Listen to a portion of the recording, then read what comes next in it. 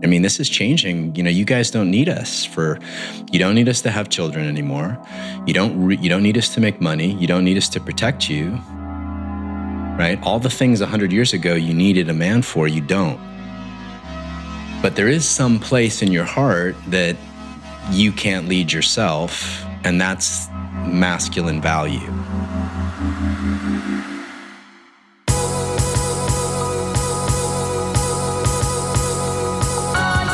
You're listening to the Almost 30 Podcast, a lifestyle podcast hosted by Krista Williams and Lindsay Simcik. Tune in for a new episode every Tuesday to hear our honest conversations about topics like wellness, entrepreneurship, spirituality, and self-development with guests who are really smart, really inspirational, and really fucking funny.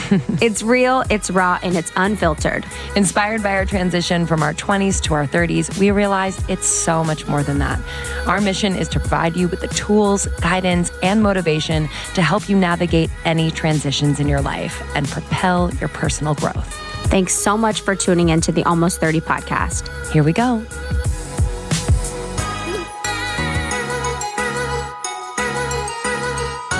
It's Valentine's Week here at Almost 30 Podcast. Happy Valentine's Day. Part of me cares, part of me doesn't. I know, literally. What does this mean? What It's is so all funny. this hubbub? It's so funny when you start thinking about it kind of early on in the new year. Mm-hmm. You're like, oh, right, that's coming up. Like that exists. What does that mean? It's just a weird time. Mm-hmm. Just take a damn bubble bath. Justin's cute. He made a reservation a week ago. Oh, sweetheart. Where are you going to go? I don't know. Someplace? It's called Chef's Not Home. It's a new place in LA. So love him. Could be good. Is it for you or him? For us. Meaning is it vegan or good both? Fucking question. Good question. That fucker better be thinking about me. He's like, babe, it's a new steakhouse. Literally. He's like, have you heard of meat? So that's what we'll be doing. And then we're going to have our event. Oh, yeah. It's going to be so it's good. gonna be We have so our Galentine's event. This is coming out on the day of. Yeah. So, hey, See we're you headed there. there. We're headed there soon, guys. We'll be there tonight. At the Fairmont Hotel in Miramar. Fairmont Miramar in Santa Monica. I always say that weird. I know. It's such a beautiful space. So it's going to be so beautiful. fun, 40 to 50 babes. We have Milana Snow there. She's an amazing Reiki healer. She'll provide heart healing on everyone there. I've been healed by her, and it was amazing. Changed the game for my meditation practice for the next couple months till I fucked my whole jive up again. And then we're also going to play fun games, just tell some stories, have some cocktails, eat some amazing food, take some pics, Yeah. get some blowouts. It'll be nice. It's 80 in LA. Sorry to rub it in, but Yeah. it's going to be chill. It's going to be very chill. Very chill, but everyone's going to be cute. We're going to be out of our yoga clothes. A little dressed up. Yeah. We're always in yoga clothes at our events, so we thought we'd switch it up. It's always nice to get a little dressed up Yeah. every once in a while. We're so excited. We have a double episode week. Guys, this is Lindsay's favorite episode we've ever recorded. It is, and I hate to say that because I love everyone. So let me preface this by saying that. We've had so many amazing guests. Fucked up good. But this is, if I had the means to do it, and I will eventually, I would love to just work with him on some stuff. Totally. Or with someone, he has kind of a crew of people that he works with a lot and of teachers. workshops Love and stuff. I just kind of want to want that to be a consistent thing because I don't know. I mean, it's not just romantic relationships. He was talking about relationships between parent and child, between family and friend. It goes beyond romantic. Obviously, that's the main thing we'll be talking about. But I was just blown away. So our guest is John Wineland, and he is incredible. Incredible. He's an LA-based Guys, this is really going to be something. He's a LA-based speaker and teacher. He leads men and women in the practices of embodied masculine leadership, spiritual intimacy, and sexual polarity. So we talk a lot about the feminine and masculine energies that run through all of us. What do we cover? We cover what do men and women want from each other? And in what ways can we effectively, and that sounds a little scientific, but like effectively like ask for it and in a way that makes them feel seen and heard. One thing we talked about, metabolizing like the energy that the opposite sex or the same sex or your partner is putting out, which was so interesting to me. Totally. Because I was like, whoa, I do come in hot sometimes. I come in like a little like high energy, 100%. kind of wanting a lot. Like I want a lot of attention, but I also want to like give and like, just connect. And like that's too much at first for some people. If Justin and I weren't long distance when we met, he probably would have like puked. Oh my God. Like honestly, it helped him metabolize my energy. That's actually because the it truth. was like from a distance. So, and then we talked about too, like how long you should wait to have sex. Pretty basic question, but really interesting answer. We talked a lot about why certain patterns come up in your relationships that continue to. We talked about infidelity, so cheating, what you should do in relationships there. Lindsay basically asked really personal questions that are really obvious. Can't wait for everyone to hear it and wonder. But I mean, I had to know. You guys, it's just like I can only move from John is so present and crisp and clear and open and funny, and he had an answer for everything.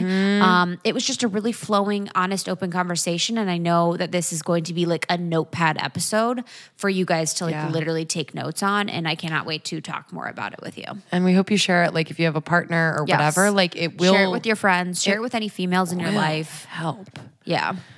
Whew. I was trying to explain the episode to Justin. I was explaining to a friend today. I was like, I did a really bad job. I don't know how to explain it. Like I don't know how to explain. Like it was like everything made sense and it was like so much nodding. It's like crazy. I just was like, I'm trying to explain. It's so I need to listen again. I do. Yeah. All right, everyone. So if you haven't joined our secret Facebook group, join. Find us on Facebook. Just search Secret Almost 30 Podcast Group. Subscribe to the newsletter. We have a newsletter that comes out every week with promo codes, what's happening, our events. Make sure you're subscribed so you can stay in the loop there. Follow us on Instagram at Almost 30 Podcast. We do a bunch of fun stories. Our Instagram's really fun. It's just like memes and us being fun. Basically. Yeah. Chloe. And if you want to connect with John, his website is John Wineland, WINELAND.com. He, holds workshops and events and seminars and all of that. So check that out. Enjoy this episode. Let us know what you think. Happy Valentine's Day. Happy Valentine's Day. We jump right in. We kind of go with the flow of the conversation. So many of our listeners and us personally, are approaching 30 or in our 30s, which I think is a time when, we're spiritually maturing, sexually kind of in touch with, what we want, but we're not quite sure how to express it. We're dealing with men who are not in the place of being evolved in that way. And it's how do we like navigate that terrain? Because we see so much in them and how do we kind of break that barrier in those like different areas, whether it's sex or intimacy or communication. Sure. So yeah, I'm excited to jump in. So I love that topic because I work with a lot of men. Are you, because I don't know, because, I'm a generation above you guys. So I'm just curious, is it the same? It feels the same for you because women in their late 30s and 40s are saying, I can't feel him. I can't connect to him. I don't know how. He doesn't know how to hold my feelings. Oh, yeah. That kind of stuff. Yeah. I think it's interesting. I feel like men of our generation. And we're on, by the way. Sorry, we're just like talking. So okay. it's on. Oh, great. It's on, but we just kind of like jump. Yeah, we've already introed you. I feel like men of our generation I would be interested of what you guys think are more in touch than I feel like my father's generation and the generation above me. I feel like that generation was almost more emotionally stuffed than our generation was. I don't know if it's like what it is, but I do feel like there is an ability to kind of communicate, or it's seen as cool or progressive to be a good communicator or to be more open. Right. So I feel like that's more in my personal experience, but I don't know. What do you think? Well, do you like that? Yes. Oh, yes. Yeah, I feel lucky. Like I feel lucky that that they're able to share. Yeah, that they're able to share. Like I think about my dad, who's an angel. He's so sweet, but he never, he's so sweet and he shows me he loves me, but he's never said I love you. Just because it's almost like Same with my dad. Yeah, it's very Similar. interesting. Or they just show it, and do you need money, or you're doing great? Right. Yeah, but emotionally stunted. It's never like, hey, how you doing? How was your day? Yeah. How you feeling? Yeah. Totally. Yeah, well, men have not been taught to lean into that, right? At least, especially older men have not been taught to lean into that. In fact, most guys kind of avoid that like the plague. Like, how are you doing? Especially if it's a difficult time. You know what I mean? Like if you're in an emotion that they don't want to deal with, right? So training men's nervous systems to be able to lean in is a big piece of the work that I do. And, I posted about this the other day because I think one of my pet peeves is that men's work has been very good at teaching men how to express how they feel, but it doesn't necessarily teach them how to hold the emotions of others. So there's been this kind of, especially women, right? So there's been this kind of belief that, the last 40 years, guys have been, getting in touch with their feelings and going out and doing drum circles. And I love that. I'm part of that. But that's not necessarily the masculine in terms of being able to hold something, right? If you're expressing something, it's not necessarily the same thing as being able to hold something. And so I see a lot of guys who are younger come into the work that I do, and they're super aware, super able to communicate, but they're not able to hold. And that's a different training. So I don't know if you guys experience this, but being able to hold your emotion or hold space for you is just a different skill set than being able to express my emotions. And, there's implications sexually, there's all kinds of stuff that comes from that. But that's I think, as guys are starting to define masculinity, like what is masculinity, I think it's clear that we differentiate those things, right? So that guys can know, like, okay, great, me expressing my emotion, that's one piece of it, but training my nervous system to hold her emotions, that's a whole other musculature, How do you connect that emotional with the physical? Like when you say it's a nervous system training, like because that's interesting. I've actually never heard that. Like, how would you connect those? How do you connect those? Well, I think I get what you're asking, but direct me if I'm not answering it the way you want. But I think that I come from this framework of looking at the masculine and the feminine and everything, right? Like we all have a masculine, we all have a feminine. That gender is not really that important, especially my daughter's 20. So especially for, that generation, they're so fluid, they're so fluid. But we all have a masculine, we all have a feminine. And the masculine in all of us is the thing that never changes, right? There's a part of you that's you now. It was you when you were 5. It's you when you die, right? And that witness, if you're an Eckhart Tolle fan, like the witness, that's our masculine. But everything that's changing, right? All of our emotions, the world, the feelings going through our body, all that is the feminine. And so the more somebody's identified with everything that's changing or the flow, the more that they're feminine in nature, and the more someone's like wanting more stillness and peace and nothingness, the more they're masculine. And so training our own nervous systems, like the way that I work with men is I try to teach them to work with their own nervous systems so that they can hold their own feminine, right? Their own emotions, their own thoughts. And then once they get good at that, then they can move on to holding a room or holding a lover, So there's a yoga to it, right? There's breath, there's a structure, there's a certain, like if I'm collapsed, like my capacity to hold your emotion is definitely impacted. But if the front of my body's open and soft and my spine is strong and I'm breathing, and then you feel safe to bring me whatever's going on in your world.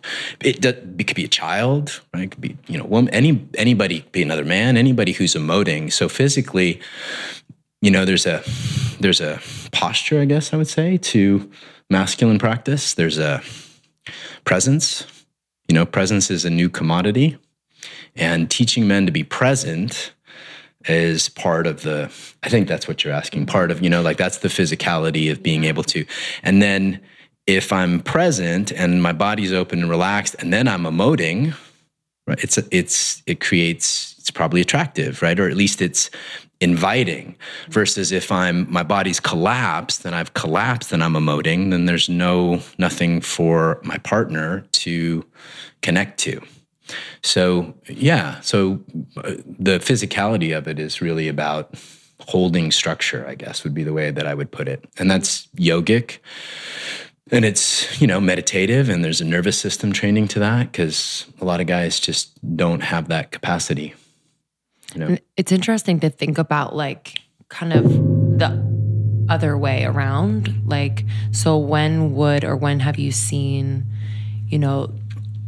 the woman having to tap into her masculine and be still and present and grounded? Right.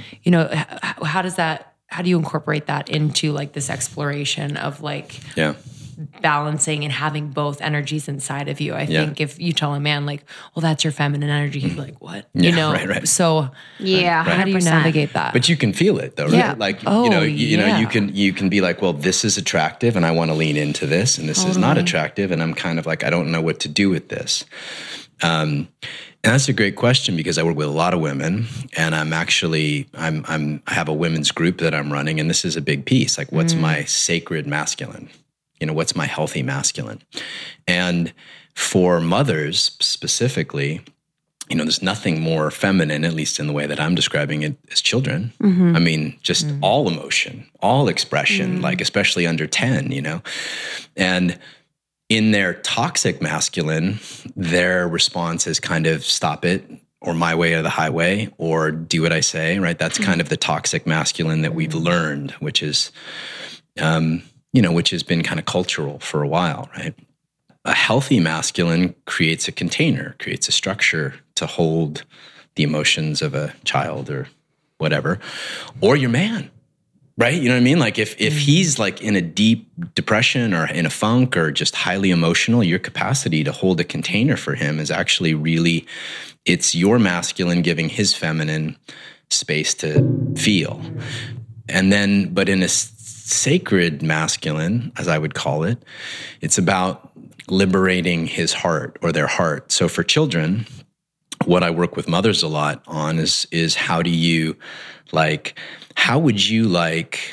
a masculine presence to treat you when you're highly emotive, like almost uncontrolled, like a kid's tantrum, right? Would you tell them to shut up? Would you, sit there and hold space for them and let them, just emote? Or would you like do something that liberates their heart? And so it could be something like, picking them up and tickling them. It could be like, like playing with them. And so what place where a lot of women are using this technology, I guess you'd call it, is how to be a masculine presence for the child, right? How to liberate love, right? That's the masculine gift, is to liberate something that's... Because they feel like they have to be the one that tells them what to do and set that standard, so that it's more like grounded and present rather than do this, do that. Okay. Well, it's also more like making it okay. I mean, the feminine in all of us wants to express. Right. I have a very strong feminine. Like, I want to be able to express without being wrong. So a child, if you think about a child wants to be able to express, and if there's pain, right? If I'm making that pain, if I'm loving that pain, right? There's one thing to hold space for it. There's another thing to make it wrong. But the highest act would be to love it, right? Play with it. Like I say, like, throw them over your shoulder and play with them until they giggle. And then you've liberated them from whatever pain that they're in.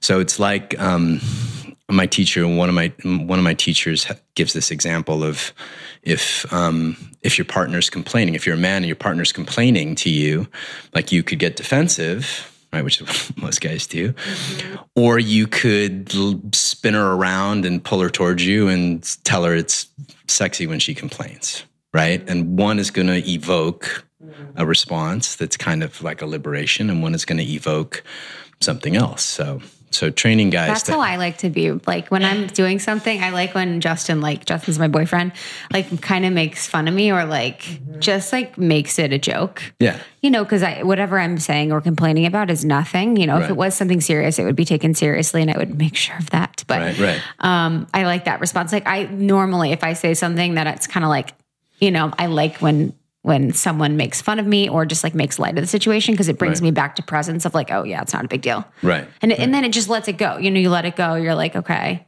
But if they say something negative back, then you're kind of in that cycle. Yeah. Yeah. Or if they get defensive, right. Which is, you know, kind of the standard guy thing, which is, but I do all this, right? Look at all the stuff I do. And you're complaining about the one thing I don't. And so that's how guys typically experience it, which doesn't create connections. So, you know, training their nervous systems to be open to new possibilities to make play, you know, from it or to, and usually the body has something to do with it, right? Whenever anybody's in a bad mood, I mean, the general feminine bad mood is there's not enough love. The general masculine bad mood is I'm burdened. Yeah, like she wants too much. She's nagging. Yeah, there's too much. You know, don't, you know, stop it. I've got too much shit to do, you know. So liberating somebody from a closed heart is a beautiful gift. It's not just a masculine one, but that's kind of if you're going to think about the sacred masculine, that's how I would describe it. Yeah. What do you tell relationships like that? So, you know, they come in and the man feels, you know, as if she's asking too much. She's nagging. I do so much. I provide for the family, you know, X, Y, and Z. And then she feels like she's not seen or she's not receiving enough love. Like, what are some things that you suggest to people like that? Yeah, that's kind of the common thing. Yeah, that's the big one. I felt like that was like my family. Look, 100%. First of all, I relate to him because I've been there, right? And I think both, you know, what the masculine wants is to be appreciated, right? And be appreciated and trusted. Like, I trust you, I'll follow you anywhere is like catnip for any masculine being, any man. And what the feminine wants is to be seen, right? Like, you're so beautiful, right? And even if you're crying and raging at me, it's beautiful, right? And so training men to feel beyond the complaint into what's really going on in her heart is, I think, the key to shifting that. Like, so it's not just a complaint, like there's a desire in her heart. Her heart wants more love, or her heart wants to be seen, or her heart wants to be felt. And so you could hang out here on the surface of the complaint and like try to deal with the content, or you could, you know, dive into, you know, what's really going on, which is that she's probably, not always, but 90% of the time just not feeling loved or seen or felt, and go for that. You know, develop the skill set to, you know, play with that, open that. You have to be really committed. I mean, I think there's a willingness from both parties. Yeah. It's like, I think half the battle is like getting there to want to, you know, communicate in that way. I think, I don't know, I'm just speaking from my own experience, like with our like parents' generation, it's usually like one of them wants to work on it, and then the other's like, well, you just need to fix what you're doing and then everything will be fine. Right. How do you like deal with that ego? Can you help our parents' marriages?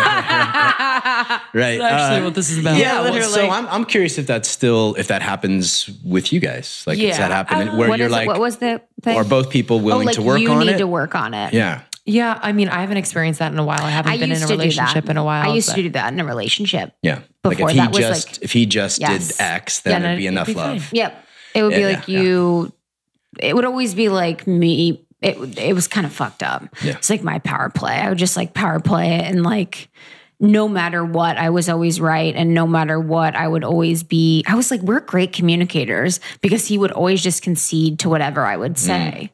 And, you know, I'm like pretty good with my words in situations like that. So I was just like manipulative enough to like make him always feel wrong, you know, about stuff, which is like kind of sad. But yeah, I was just always like, you need to fix whatever. Well, but then after a while, you won't respect him. 100%. That's why we're not together. Yeah. You know, it's like, which is, you know, the poor thing. It's like, yeah. Well, look, I mean, it's kind of like, you know, the feminine, again, the feminine in all of us is not gender-based, but the feminine in all of us wants to tussle, The masculine wants everything to come to a nice, tidy end. Why is that? It's just the nature of, It's crazy. because, well, I mean, I don't want to get too esoteric on your audience here, but, okay, so the masculine in me, I would rather be out on a beach by myself or up in the mountains by myself or, meditating or just kind of feeling the void, right? Most men settle for the void of television or beer or something else that's kind of this faux nothingness. So the masculine in all of us wants, and masculine in you guys probably wants nothingness. They're free. Like the masculine myth is I'll be free when, I'll be free when I make enough money. I'll be free when she stops complaining. That's such a good one. I'll be that is free. crazy. Yeah, I'll be free when. The feminine myth is there'll be enough love when.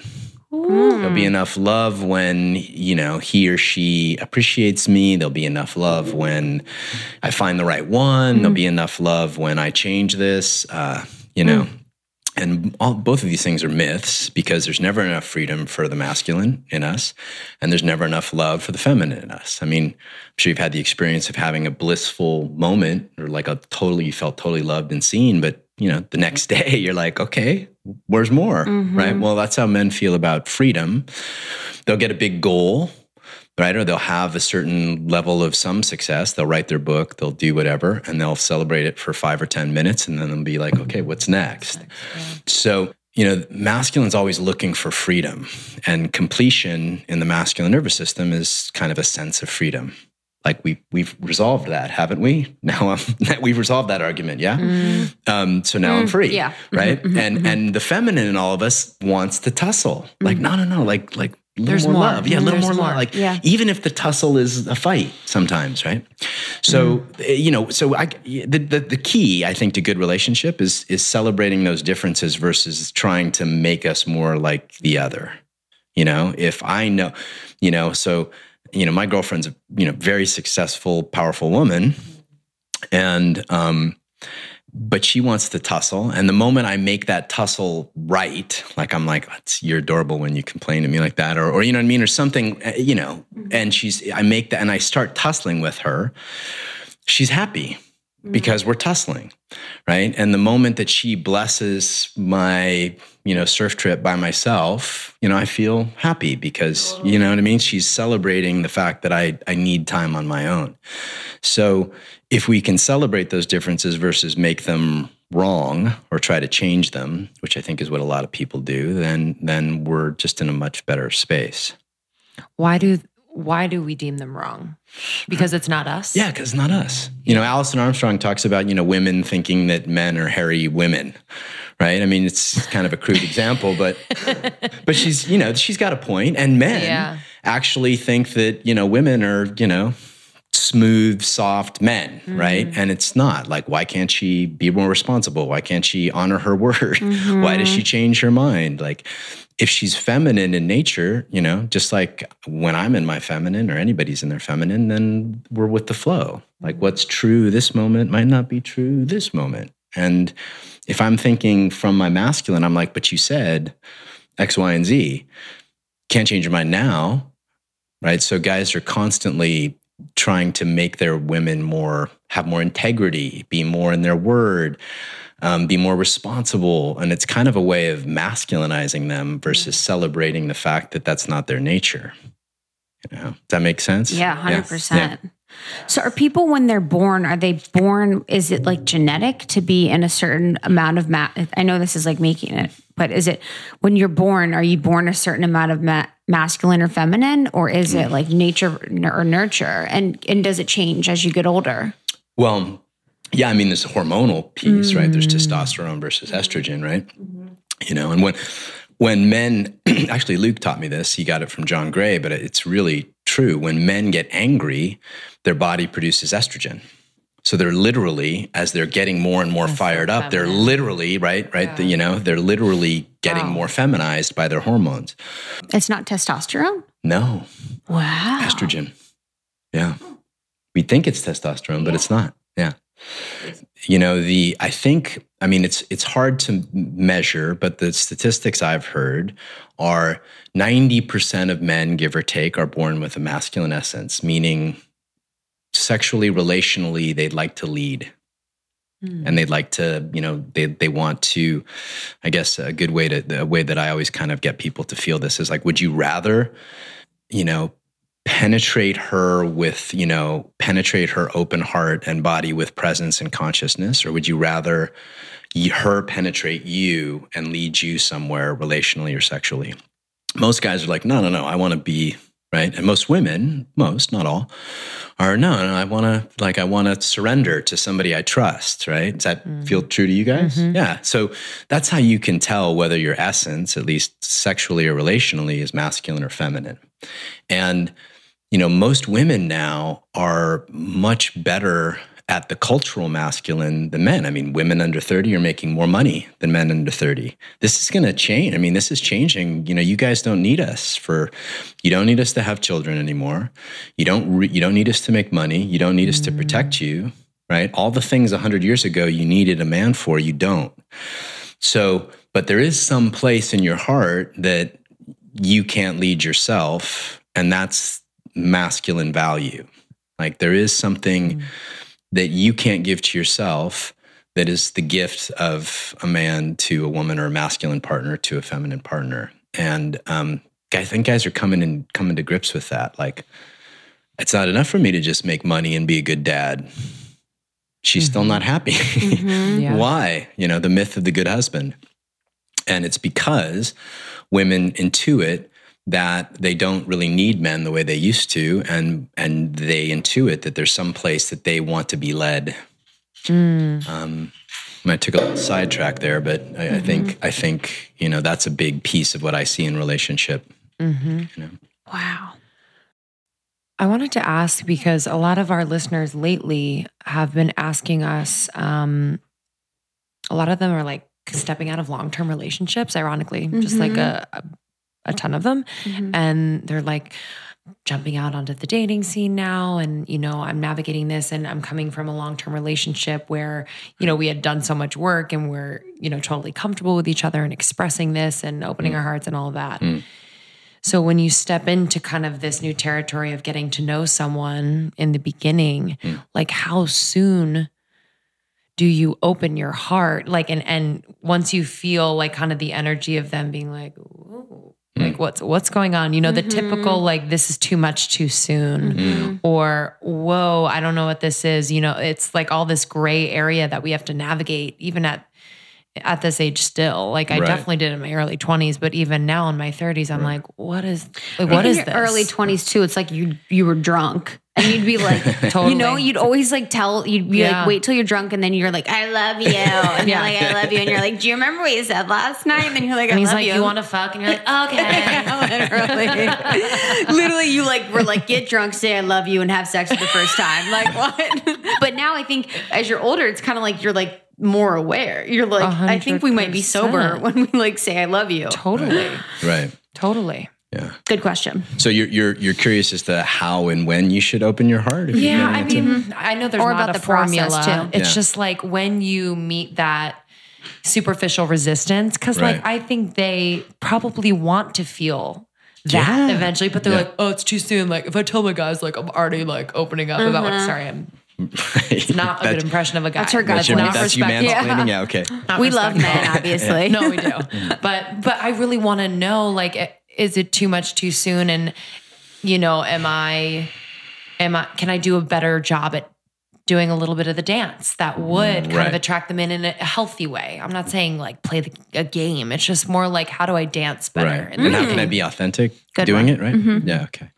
Well, I think a good way to do it is to just, so if we get really good at paying attention to each other, right, we can notice if something is opening or closing the other. Right. So not necessarily with saying I love you, but just with energy, right? I love you, or an open heart's just a kind of energy. Well, again, the masculine is not at home in energy. The masculine wants, or his natural, it's not that he wants, but his natural inclination is less. And y'all are a lot of something, right? The masculine wants nothing in his heart. And I'm assuming that these guys are kind of masculine guys. So modulating, right? So the perfect example is, let's say you're really excited to see him. You're on a date, the second, third date, and you're really excited to see him.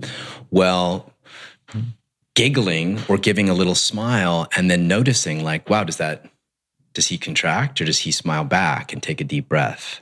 Like literally like watch his body. Did me giggling and smiling at him or running into his arms open him, or did it close him? And if it opened him, that means he's ready for more. And if it closed him, that means, okay, well, maybe he's just not quite ready for how much love I have, right? Because, at essence, the feminine is love. At essence, the masculine is consciousness. And again, this is for all of us, right? So if we want to give love, like we naturally want to give love if we're in our feminine, but if the other's not quite ready for whatever reason, had a hard day or a little nervous about commitment or all of those things, you check it out. Like try something, like try even broaching it, like even, talking about how you feel when you're around him and see, does he tighten? Does his breath get shorter? Do his shoulders, does he get turn a away? boner? Does he get a boner? That's a good way to see if he's That's a good way to That's see. a sure sign. That's my tracker. I mean, I guess if you could check for that at the restaurant, but let me see, like, I'm really digging you right now. And then you check and see if he got hard. But literally. that's one approach. Yeah. But you could probably see if he takes a breath. Yeah. Like, what do you mean? Like, he's like, I think so. You hold your breath when you're kind of when you so tense. true. Yeah, when you tense. Yeah. yeah, it is. It's kind of like, what if they're what about like joking and deflecting and kind of coming at you at with a Yeah. Rugrats flirting where they're like making fun of you? Right. Sorry, am I speaking for some myself? of that. Some of that's Rugrats flirting. right. Yeah. Well, again, I'd have to see the dude. It's kind of like when they make fun of you. They're like, flirting like that. Well, see, most of the time, if you do something like that Mm-hmm. and he, calls you a dork or flirt, whatever the Rugrats flirting is, I'd take that as a sign of opening. Yeah. Right. He's playing. Now he's tussling with you. that's how it's like tussling. Right. Yeah. Yeah, he's Tussling, tussling. man. Now he's I'm going to tussling. use that word Yeah. so Love much that. this So, week. tussling, That yeah. actually comes from my teacher. But love tussling that. is such a great way to describe it because Yeah. that's what love is. It's a tussle. Right? At least when it's sexy, it's a tussle, right? And so, you could think of this if you're in a relationship, for those of your listeners who are, if he's working, like let's say he's writing, he's on his computer, he's doing some work, right? And he's single-mindedly focused, and you come in and you're just like, honey, right? And he's like, oh, shit. Like, Literally, like, bitch is bad. yeah. You might just, you might modulate it. And so you come in, with a cup of tea and you bring a cup of tea and set it down to him and see if he relaxes. And if he relaxes, then maybe you can kiss him on the back of the neck and then see what happens. Then he tenses and you're like, okay, that's about all he can handle right now. But it requires us to be generous and not have them, respond on demand, right? It requires the great feminine gift to the masculine, because we kind of, life is, to the masculine in all of us, the life is a fucking burden. Like there's just so much to do. And I've just got to do this and do that and do this and do that. So your gift to us is your energy, like the flow of energy through your body, whether it's sexy energy or playful energy or sunlight energy or whatever it is that's coming through you, that's a gift. And if you're thinking like, okay, how am I going to gift this hardworking, assuming he's a good guy, right? How am I going to gift this hardworking good man with energy that he can metabolize? Like you wouldn't, when you're feeding him grapes, you feed him 1 or 2 grapes at a time and let him savor the grape. You don't shove a whole bunch of grapes down his throat and then go, fucking asshole, how can you take my grapes? Right? You kind of, you tease him and you give him a little bit and you see if he's if he opens his mouth wider, maybe he wants 3 grapes, and having that, I think for women especially, having that sense of generosity, like, okay, assuming I'm with a good guy, I'm going to, just trust that he's going to open slowly, right? He's going to open slowly. And I think a lot of women that I work with they'll just blast, especially if they're doing work, like if they're doing work to open their bodies and they're getting in touch with their, yearning hearts, and they're like, they're in it and they feel it. And they're like, okay, I'm going to bring this home and just blast this dude. And his nervous system shuts down. Yeah. Like, unless he's trained to circulate energy, sexual energy, unless he's trained to circulate energy, it's like an electrical system where the circuit breaker will go off. So you'll blow his circuits. So I think, to get to your question, when you come in too fast and he pulls away, it might not be that he's not interested. It might just be that you blew his circuits. Right? And then you think, oh shit, he's not interested. And then you withhold your heart, and then he feels kind of weird. Right? And so, oftentimes if men are asking you out on more than one date, they're interested. Right? And it's just a matter of they're intuiting, the masculine is always, surveying resources. Like, how much energy am I going to need to hold this woman? And if at some point something feels like, oh shit, this is going to be a little too much energy, then they'll shut down. And then they'll say you're crazy. Something like that. Or they'll say you're too much. Yeah. Too much. And it's just, it's a combination. It's literally instinctual. They'll be like, I can't kill the tiger if I've got to deal with this. Yeah, wow. If I've got to deal with this, right? I can't like one of my clients is an actor, and he's pretty well known, and he's on set a lot, right? And so his girlfriend's like all over him on set, and he's like, I can't like manage that and kill the tiger, So they broke up.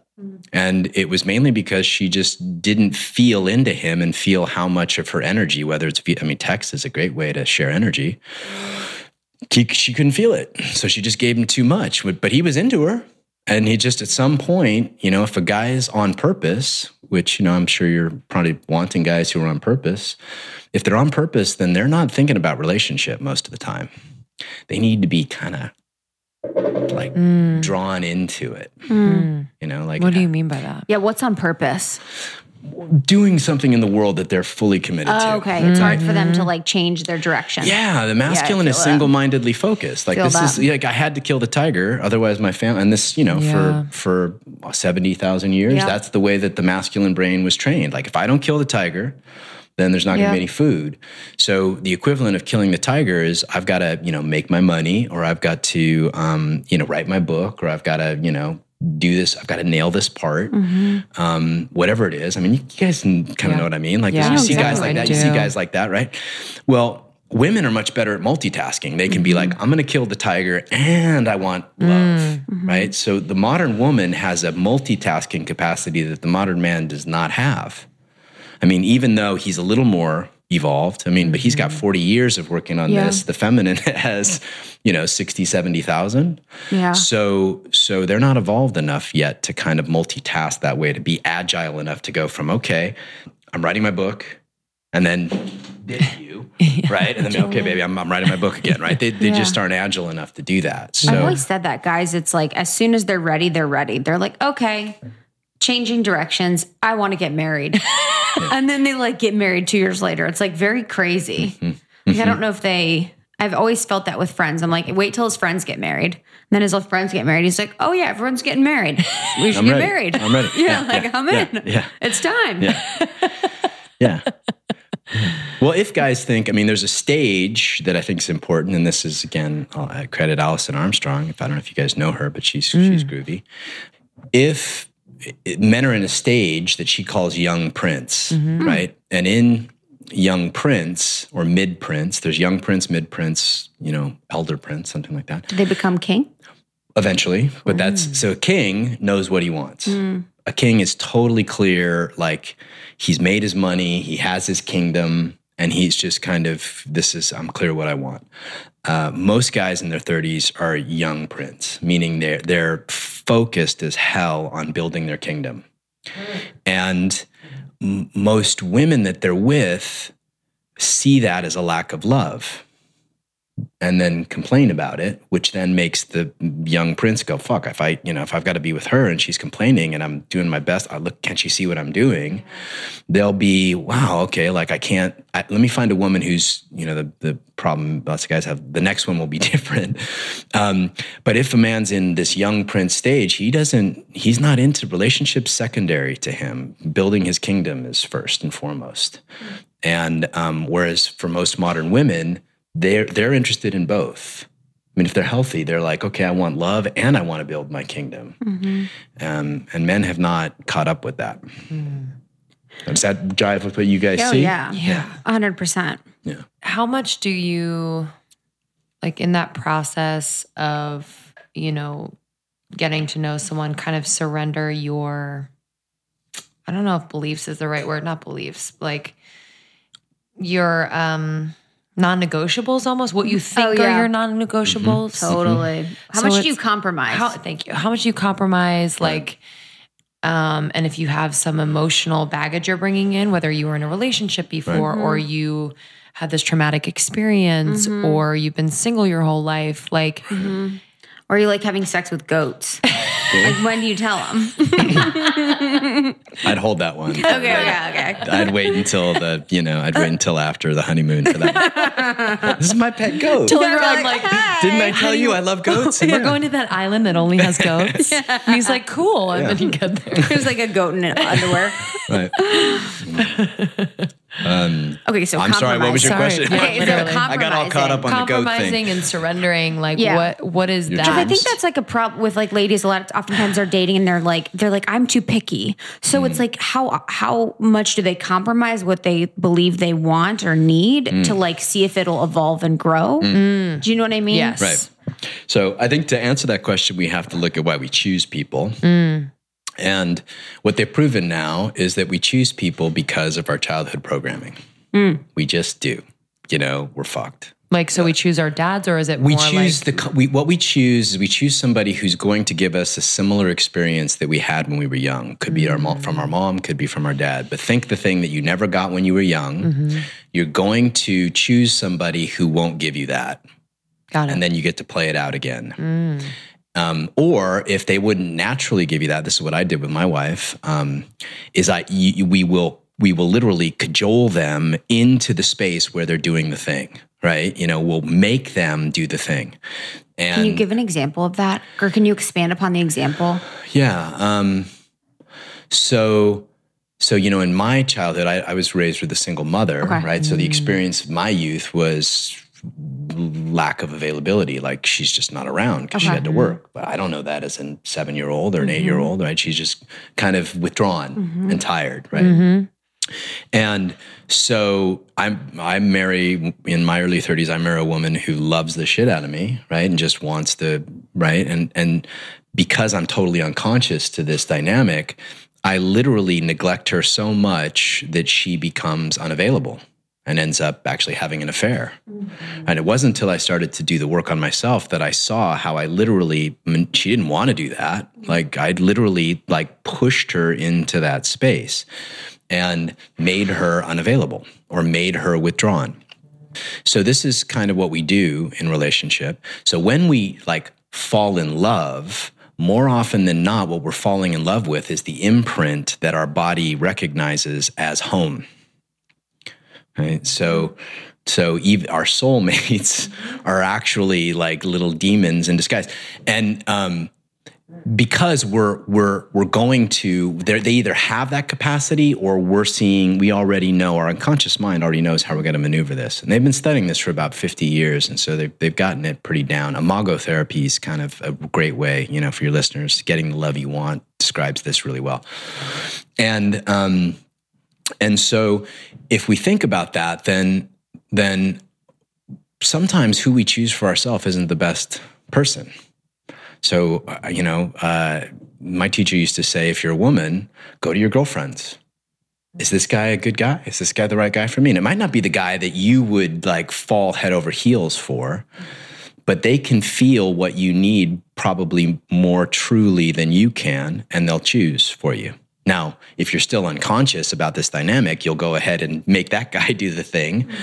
Same thing with men. Like, you know, at the time, I brought my girlfriend I was in a men's group, and I brought my girlfriend this was 6 years ago. I brought my girlfriend and I asked all of them, like, okay, like, am I choosing properly? And I had to wait for them to all give me the affirmative. I probably would have gone in all in anyway. Mm-hmm. And I think we do that anyway.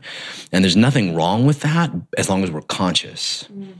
Most of the time we're unconscious that we're kind of playing this dynamic out, and then we get screwed. But when we're conscious, then we can like make art out of it. We can heal each other. We can actually heal the wound that we're bringing with us. So consciousness is the first piece. So when you talk about surrendering your terms as a woman, I don't think any woman should stuff feelings. So or man either, but it just depends on the moment. But if you want to be the feminine in a relationship, your commitment, if that's what you want, and you want him to be the masculine, is to be authentically emoting consistently. So let's say the great example of this is, let's say you're out to dinner and he like looks at a waitress's ass. Mm-hmm. I'm out.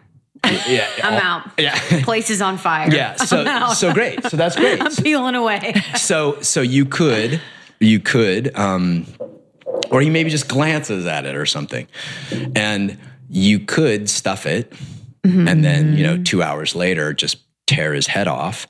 You could like hiss at him. Mm-hmm. Like right there in the moment, just hiss at him or smack him in the arm or emote, like literally feel the feeling and do something right away.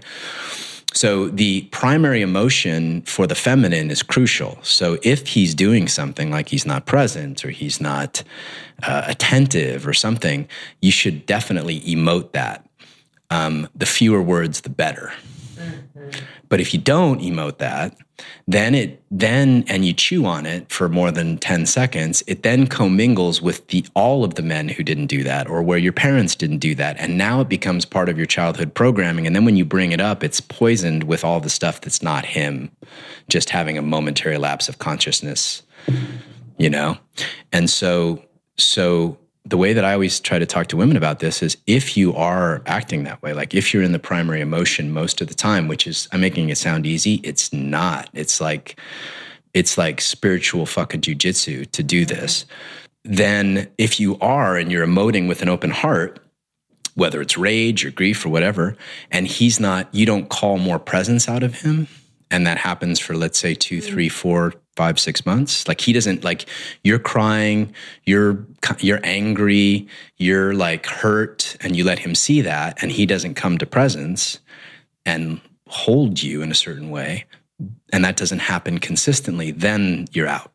I think the terms thing is kind of a way to get out before you've actually tested whether he can do the thing that is most important, which is hold your heart, right? And I would just be curious, like the thing that I find is that many women, men too, but women seem to be a little more adept at this, is their list is huge. Like we're best friends and we're this together and we're this together and we're this together. Well, probably on that list is one thing that's like 80% of what really matters. Like he knows how to penetrate my heart and fuck me to God, right? Or he knows how to hold my emotion and like and make me feel beautiful when I'm crying. Or there's something that he has that's most important that has. And if that's the case, if he's really masculine and you're really feminine, he's not going to be your best friend because he wants nothingness. Yeah, can we talk more? Yeah, he's not going to want to be your best friend. He's because best friends don't want to fuck each other. I mean, maybe 100%. Occasionally. Yeah. But in a marriage, is that what you feel about best friends? Like when they're like, "You're my best friend." Yeah, I can already, like, they're dressing in the same. They have the same. We have a joke about this. Like they show up in the same sweatsuits. You can see it at workshops, right? Oh shit, like that's them. That's them. And they're they don't. The best and friends. There's no fuck. 100%. I can say fuck, yeah. Yeah. So there's no fuck in the relationship. Yeah. So for there to be fuck, one person has to release their masculine and animate their feminine. Most of the time that's the woman, but not always. It doesn't have to be always. It can go back and forth. And one person has to release their feminine and animate their masculine so that there's an arc of polarity, like two poles on a magnet, right? Yeah. And that's when there's fuck. if there's not, once you start to get to be the same and you rub against each other enough, there's no magnetism and there's no fuck. And that's because you're mainly the same. So celebrate the differences is kind of a way of me saying, like, animate the thing that brings more fuck, because that's kind of what we're all wanting. The other piece for women is I find that most of their emotions when they're letting them out happen with a closed heart. And so rage, for example, will happen. Like a woman will rage, right? Because he's just, it's gone too far, and then she's exploding, and it's, again, her whole childhood and everything, and her heart closes. And maybe when she hits a certain point, she'll cry. But, I see this all the time in workshops. A woman who's raging with an open heart is sexy as fuck. Men are just dying. Like you could see them. They're just drawn to it. What's that like? Like, what is that like? It's like dark. I mean, because the darker energies, anger, rage, all that stuff, those are the same energies that make sex hot. So if you can emote those with an open heart, it's sexy. I know what you mean. You know what I'm saying? Like, I'm raging, but tears are streaming down my face, and I'm like, and my heart's wide open, and I'm showing you how yearning I am, and I know that's what you sexy mean. to a man. And women are always surprised. That's like by when it. you get to the point where it's makeup sex. Kinda. Because you've opened the heart, you maybe get past it, and then you're like, okay. Yeah. Yeah, you just don't need to get to that place where you're almost breaking up. Yeah, you know what I mean? Or you're killing each other. You can be more in the moment and bring it more in the moment. But to train, I talked about men's nervous systems, but for a woman to trust that in her own nervous system is a whole practice. What does it look like to emote without an open heart? So it's more like less emotional. It's just this is what. No, it can be totally emotional, Okay. like totally raging. Okay. But just there's no love.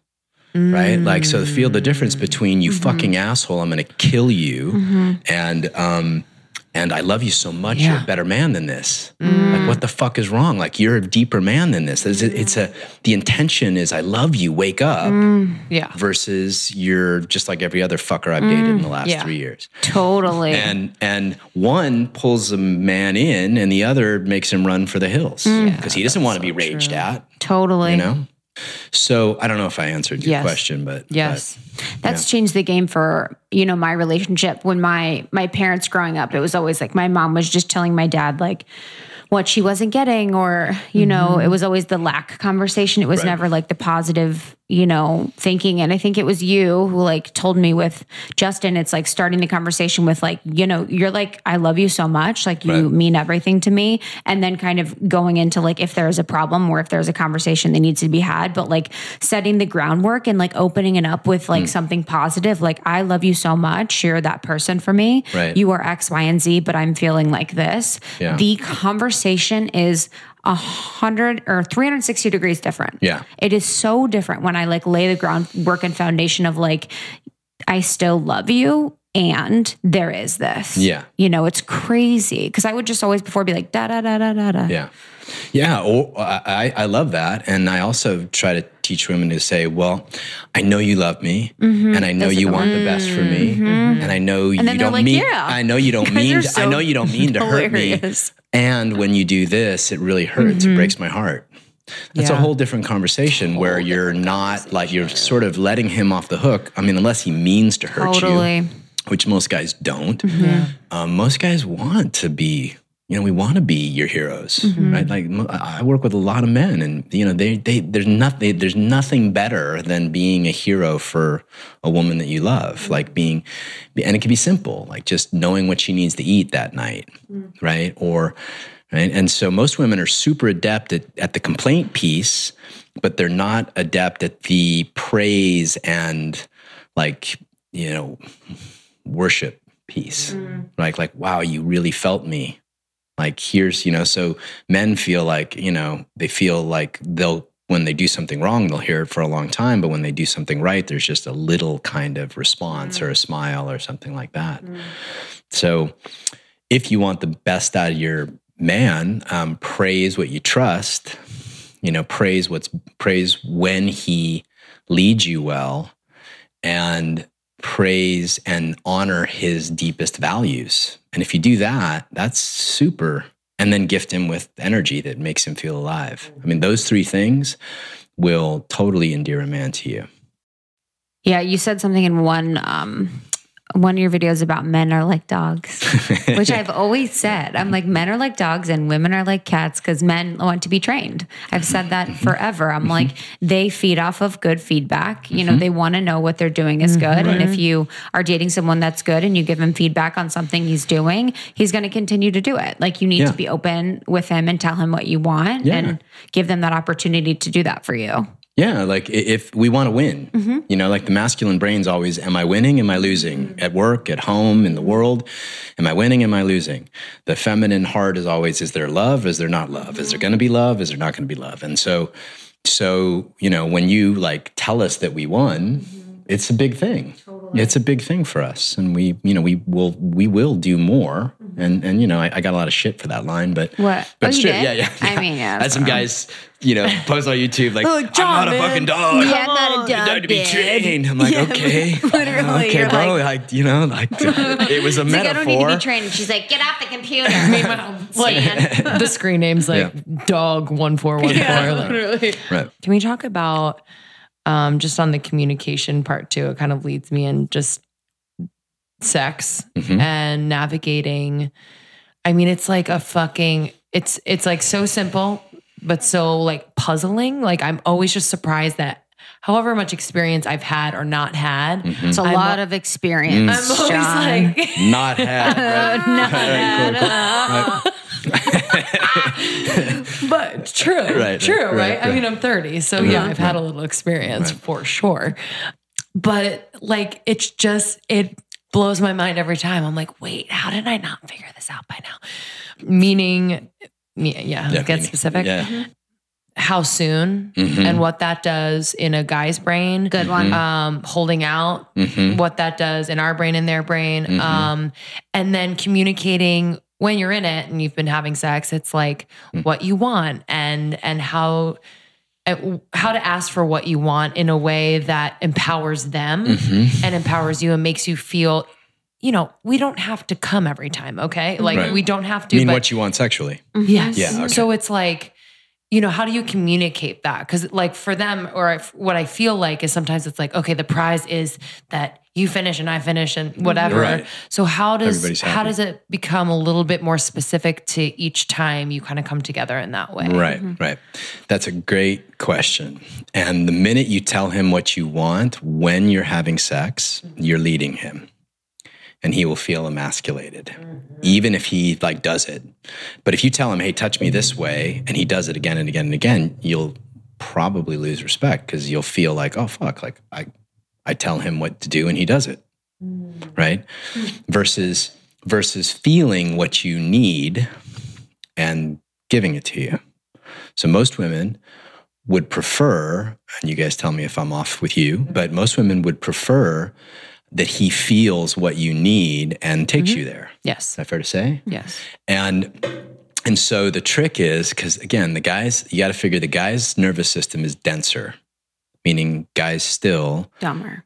I didn't use that term.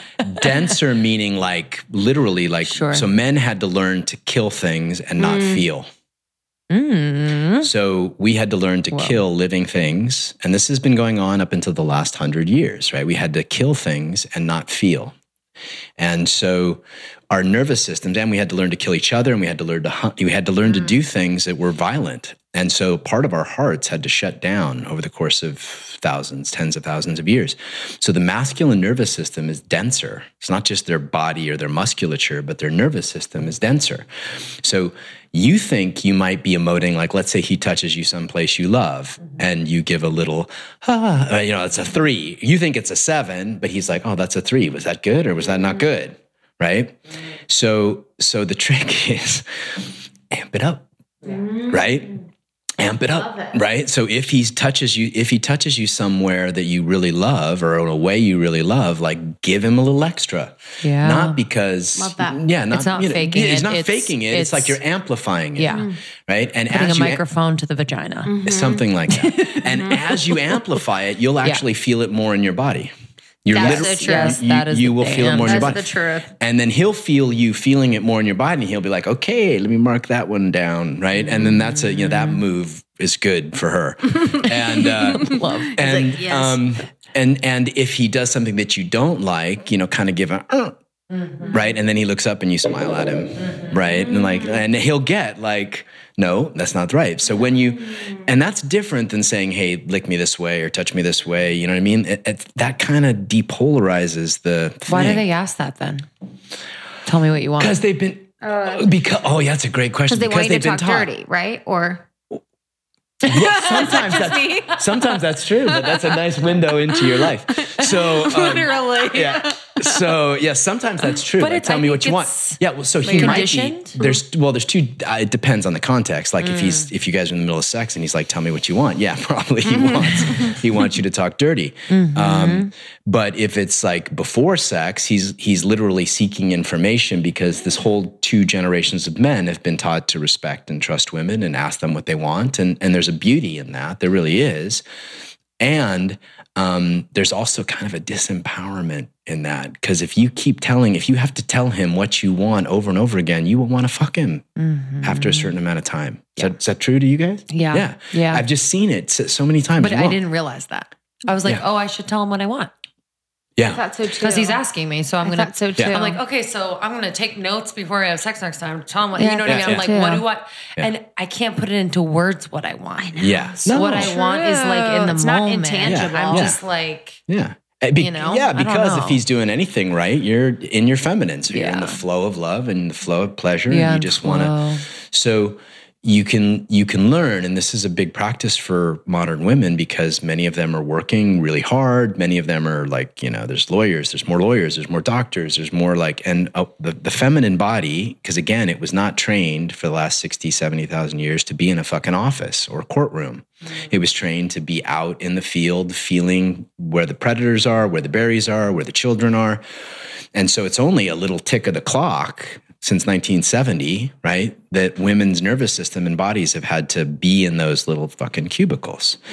And so your capacity to amplify pleasure through your body and run more pleasure through your body, whatever that does that for you, and even women now, like, CrossFit and tough mudding. I think I said this in the video, right?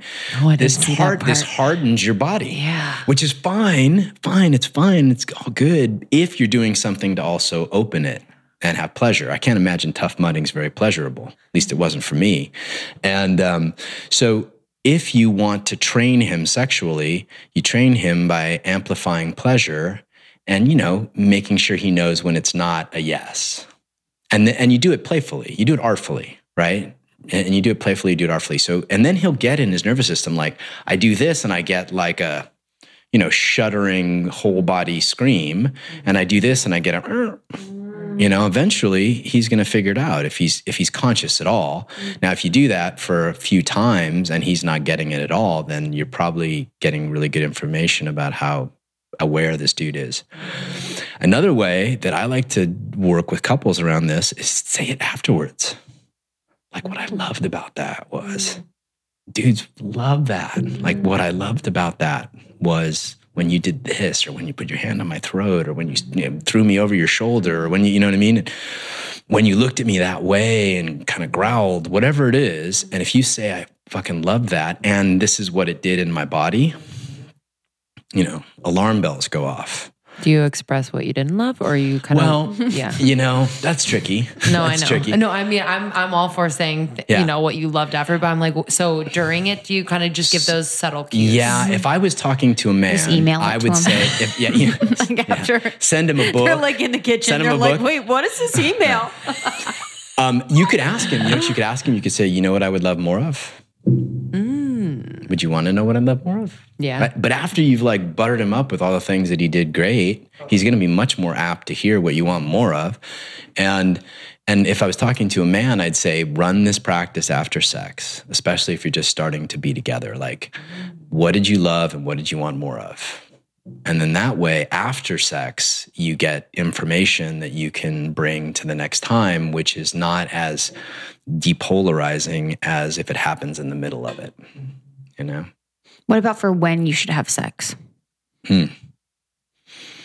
So I have a different philosophy on this. I don't think you should let anybody inside of you unless he's Signed a super waiver. present, feeling your heart, like breathing with you. Like unless he's like proven that he can really feel you, you shouldn't let him in.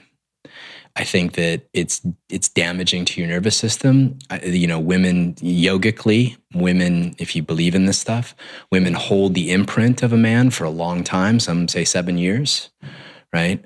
And so I would want women to be much pickier about. Now, it doesn't mean you can't get hot and heavy, and you can use the same rules we just talked about making out, like really moan and but. And then at some point you might say, you know what I would need to trust you more? Like I'd need you to look me in the eyes when we were making out, or I'd need you to move slower, or I'd need you to breathe more, or I would need you to, if you say to a man, especially, a man that you've been dating for a while, do you know what I'd need to trust you more? And he says, no, I don't give a fuck. Well, that's pretty good information. Most guys will be like, hell yeah, I want to know. Like what? And that's a way to enter into that conversation about what you need in a way that, doesn't put you in charge when you'd rather be surrendering. Now, if you want to be in charge and he wants to, if that's the game you're playing that night, great, go for it. But more often than not, it doesn't create heat. If you've done it immediately or you've done it too soon. Or if he's not holding space. If a woman, it depends on why you're asking the question. If you're asking the question because you think there's a right or wrong answer, there's no absolute, I think. Like it could be on the first night and the guy's, and you feel like this guy is totally reading my body and I'm willing to, we're all going to get our fucking hearts crushed. We're all going to, die. And somebody we love is going to die. And so if you're going to love and you want to love fully, your heart is going to get crushed on the altar of love. So if you feel like the moment is right and you want to give love without is this something serious thing, and you can do that sincerely as a woman, then I say go for it. If you really want a long-term relationship, then you can say to him, Pat, have you guys ever read Pat Allen? No. Getting to I Do. She's an old teacher of mine, but she wrote this book called Getting to I Do. And her thing was, do not fuck him until you get a ring. Oh, wow. Yeah. And you could go that way. If Respect to Pat. you could go that way. And that does work to some degree, but you could have trained him in the wrong way. I say, don't fuck him until you really feel that he's feeling you. And if he is really feeling you and you can feel that, then you can have the conversation. Like, I don't trust, this is too soon, or I'm afraid. I like the idea. And I don't have any hard and fast rules other than that, like make sure he feels you. But I'm afraid this is too soon. I'm afraid you're going to share your fears. Like, I'm afraid you're going to leave me after this. I'm afraid this is all you want. And like show him your heart. And if he's a good man, it'll draw him towards you. If he's an asshole, then you'll feel that. The more your body's open and awake and feeling, you've got bullshit detectors. Yeah. For sure. I think what I see sometimes in women is that they don't trust their own intuition.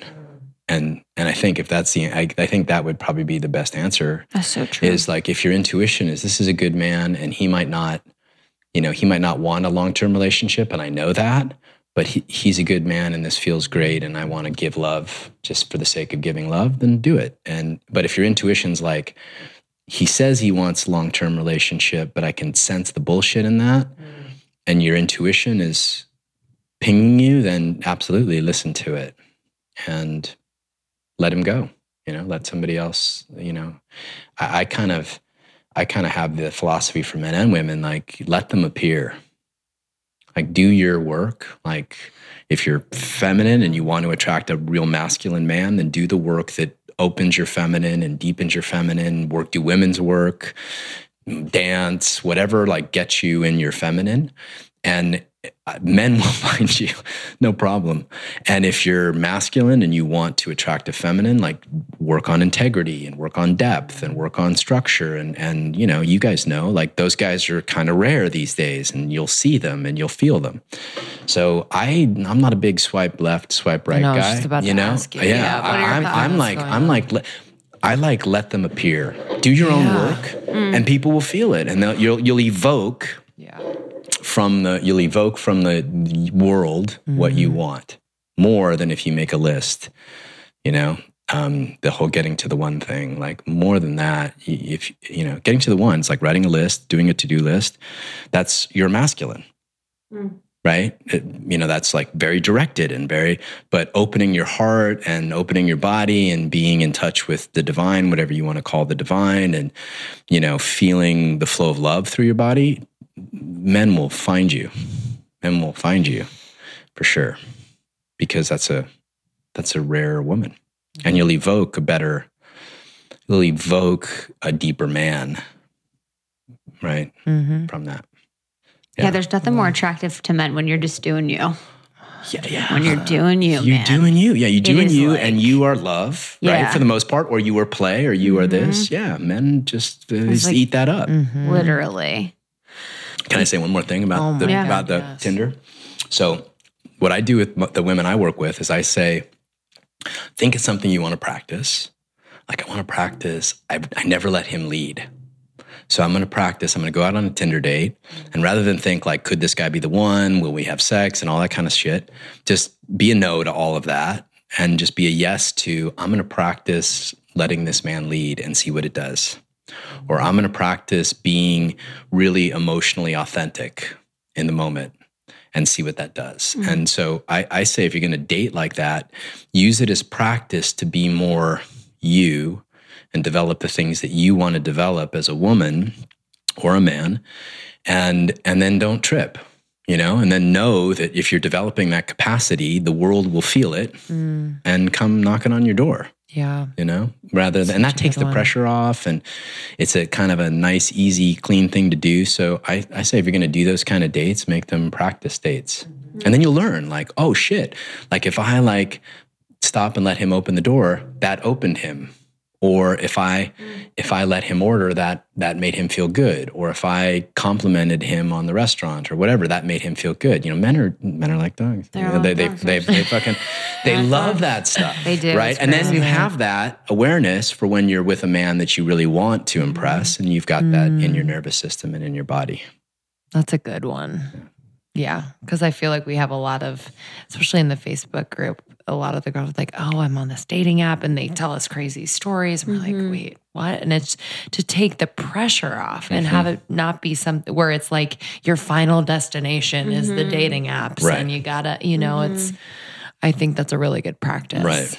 I think a lot of people just do it because they feel like they have to. You know, they're like, I have to find a boyfriend. So they make these Tinder dates, and they have like 3 or 4 a month, and they don't really enjoy them. They just are kind of doing it because they feel like they need to. Yeah. It's like the guys don't really want it because I find that the guys, I'm not on them anymore. I was like when I was in New York, and the guys are like, like I match with her and I'll talk to her, but I don't really want to invest my time and money. Girls are like, yeah, I'll go on like $1 million, take me out. Right. And, you know, so it's like this really opposite energy coming at each other where like the intentions are all fucked, you know? Yeah. Well, think of the frequency, right? I mean, you know, we know that, we evoke from the world the frequency that we're putting out. Yeah. Right? Actually, in relationship, it's the opposite. So if you want a man who's got integrity and depth, then the frequency of devotion and, you know, love is the frequency that will call that forward. And if you're on Tinder, people get in their heads and they get obsessive and they get freaked out. And so the frequency that you're attracting is that frequency of like, is this guy is he going to ghost me? Is he the one? Well, from that frequency, you're going to attract shit. But if your frequency is, you know, I'm full of love because I danced the other night, or I'm with my girlfriends, or I'm so happy with my life and I feel good in my body and I know how to have pleasure in my body regardless of him. That's a different frequency. And from that frequency, you're going to pull something different. So, you know, I just, you know, just be aware of the frequency that you're dating, I guess would be the way to simplify it. Like, and evoke. What does it mean to have pleasure in your body? When you said that. Yeah.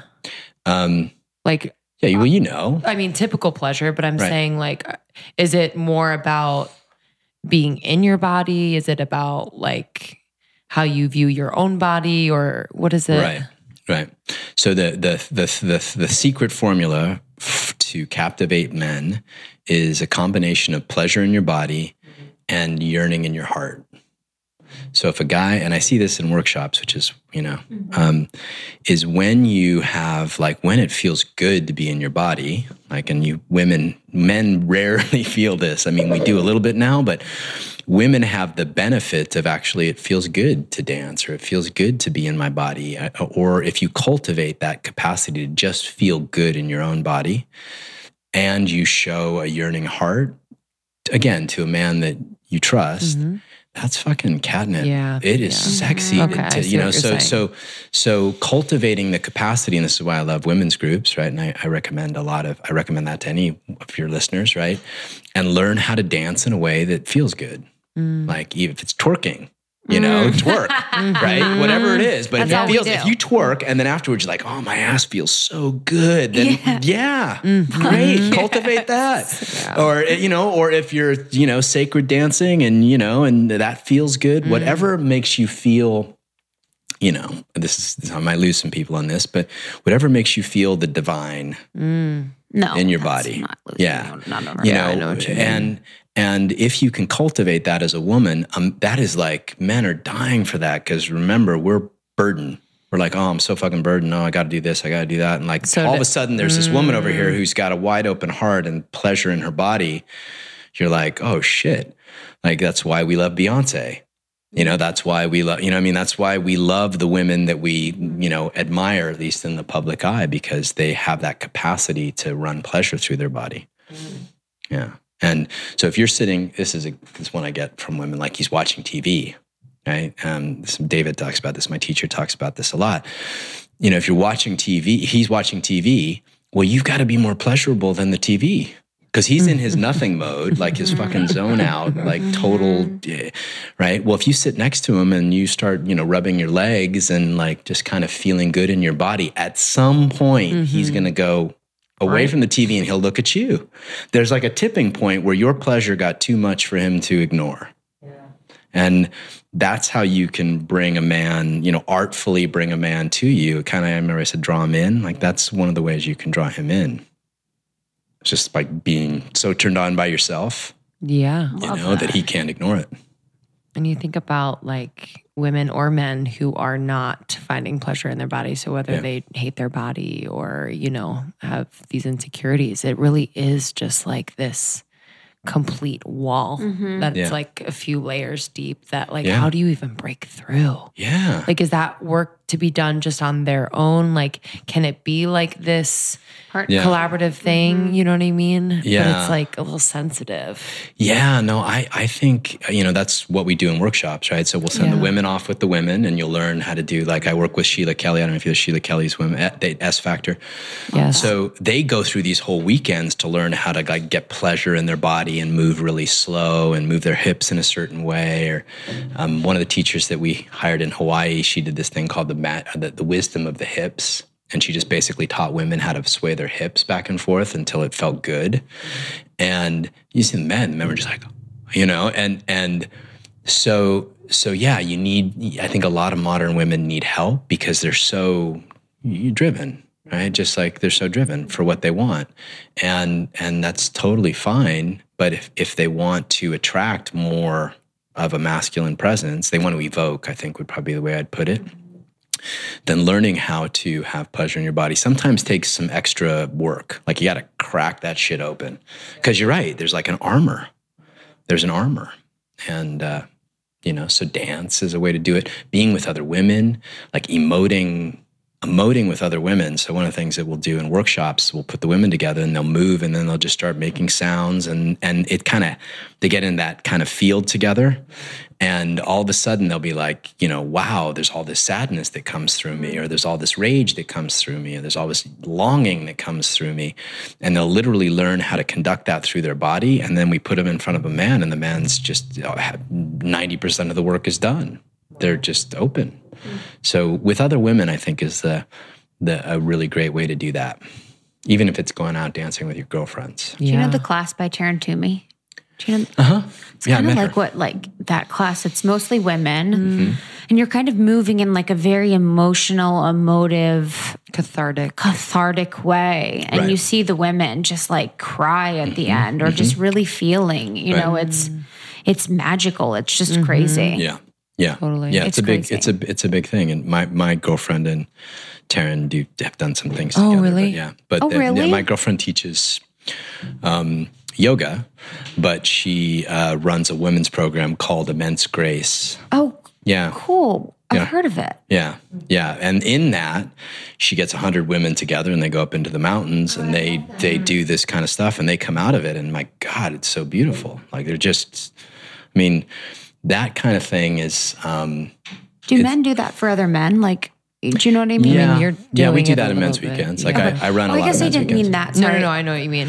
Like, how you said women need to get together to kind of feel more and emote more and feel more in their bodies. When you put men together, do you find the same reaction that they... No. Okay. No.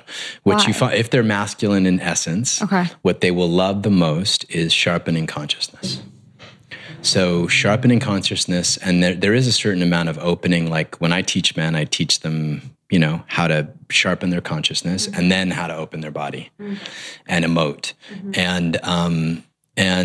But what men are good at doing, it's kind of the iron sharpening iron thing. They're good at like, how present are you? Like, put men together and they'll rate each other on how present they are. Like, how trustable is this guy? Would you trust him with your daughter? Would you give him $1 million to invest? And rating each other and helping tune each other up as to how trustable or how deep or how authentic or how, that's kind of, classic masculine practice. Wow. And then they practice it with men. And then, when you stand in front of a woman, and you're breathing a certain way, your feet are grounded, your belly's soft, your heart's open, she'll feel you as trustable. And so, it's two different practices. Wow. Yeah. Quickly to go back to something that you mentioned earlier about relationships, and you kind of, you're mimicking a pattern that may have been imprinted from your parents. How can you identify if you're doing that? Well, there's an exercise that you can do that, requires some setup. Yeah. But you can go back and feel like what it is that you can actually go back, and there's a visualization where you walk into the house that you grew up in, and you literally like visualize yourself standing in front of your parents, and you feel, what was I missing? Was I missing safety? Was I missing affection? Was I missing love? Right? Are you getting the sense of this? That's a good one. Yeah. And whatever you're missing, crazy. all of a sudden, like the lights will go on, and you'll just be like, "Oh shit!" Right? Like, and then you'll see it everywhere. Wow. And then you can get conscious of it. And again, there's nothing wrong. We all do it, but there's the problem is when we're unconscious about something, it runs us. When we get conscious of it, we can work with it, and it becomes an ally. So, like, for example, my desire to, being withdrawn, having my mother withdrawn or leaving me alone for a long period of time, right? Like, if I'm unconscious of that, then I'll get needy, or I'll be, or I'll be fearful or whatever. But once I'm conscious of it, I can text my girlfriend like, I'm needy tonight. Like, right? And she's cool with that. But I'm using it as an ally now versus it being this kind of shadow in the background. Yeah. Wow. Sitting in front of your parents, that'd be crazy. Yeah. What I would. Yeah.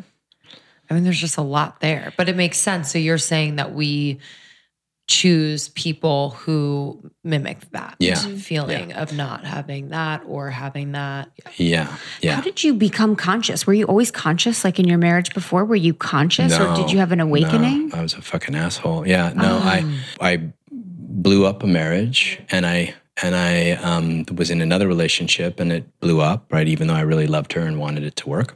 And I realized, like, shit, I don't know anything about relationship. Like, and I came from 4 divorces, you know, so I had no model for it. So of course I was recreating the thing. And I said, okay, I want to, who's good at this? And somebody turned me on to a book by a guy named David Deida. And I read that book, and it was kind of a mind-blowing thing. It's called The Way of the Superior Man. And then also Blue Truth is a fantastic one. And then he wrote one for women called Dear Lover, although some women like that, some women don't. Finding God Through Sex. Yeah. Finding God Through Sex is a fantastic one. And I was like, and it just turned out that he was going to be in LA the next week. And so I said, oh, fuck this, I'm going. And I went, and I was like, it was like a whole new world opened up of what was possible, of you know, what it was like to run sexual energy and be deeply intimate with somebody, whether I was attracted to them or not, to feel into people deeper. And once I got it, like all of a sudden I was just hooked. And so I, you know, followed him around for 10 years, and I still, you know, do a lot of work with him. And about 5 years ago, I decided to, you know, lead men's groups and teach what I had been practicing. And then I started to teach co-ed groups, and that's kind of what I'm doing now. Wow. Yeah. So it was really like I practiced on myself, and then everything that I teach, and I just tried everything. Like I mentioned a few people here tonight, but I tried everybody that knew about relationship, and I learned as much as I could, and I practiced it, and then I started to teach what I've you know, kind of done in my own relationships. And Wow. yeah.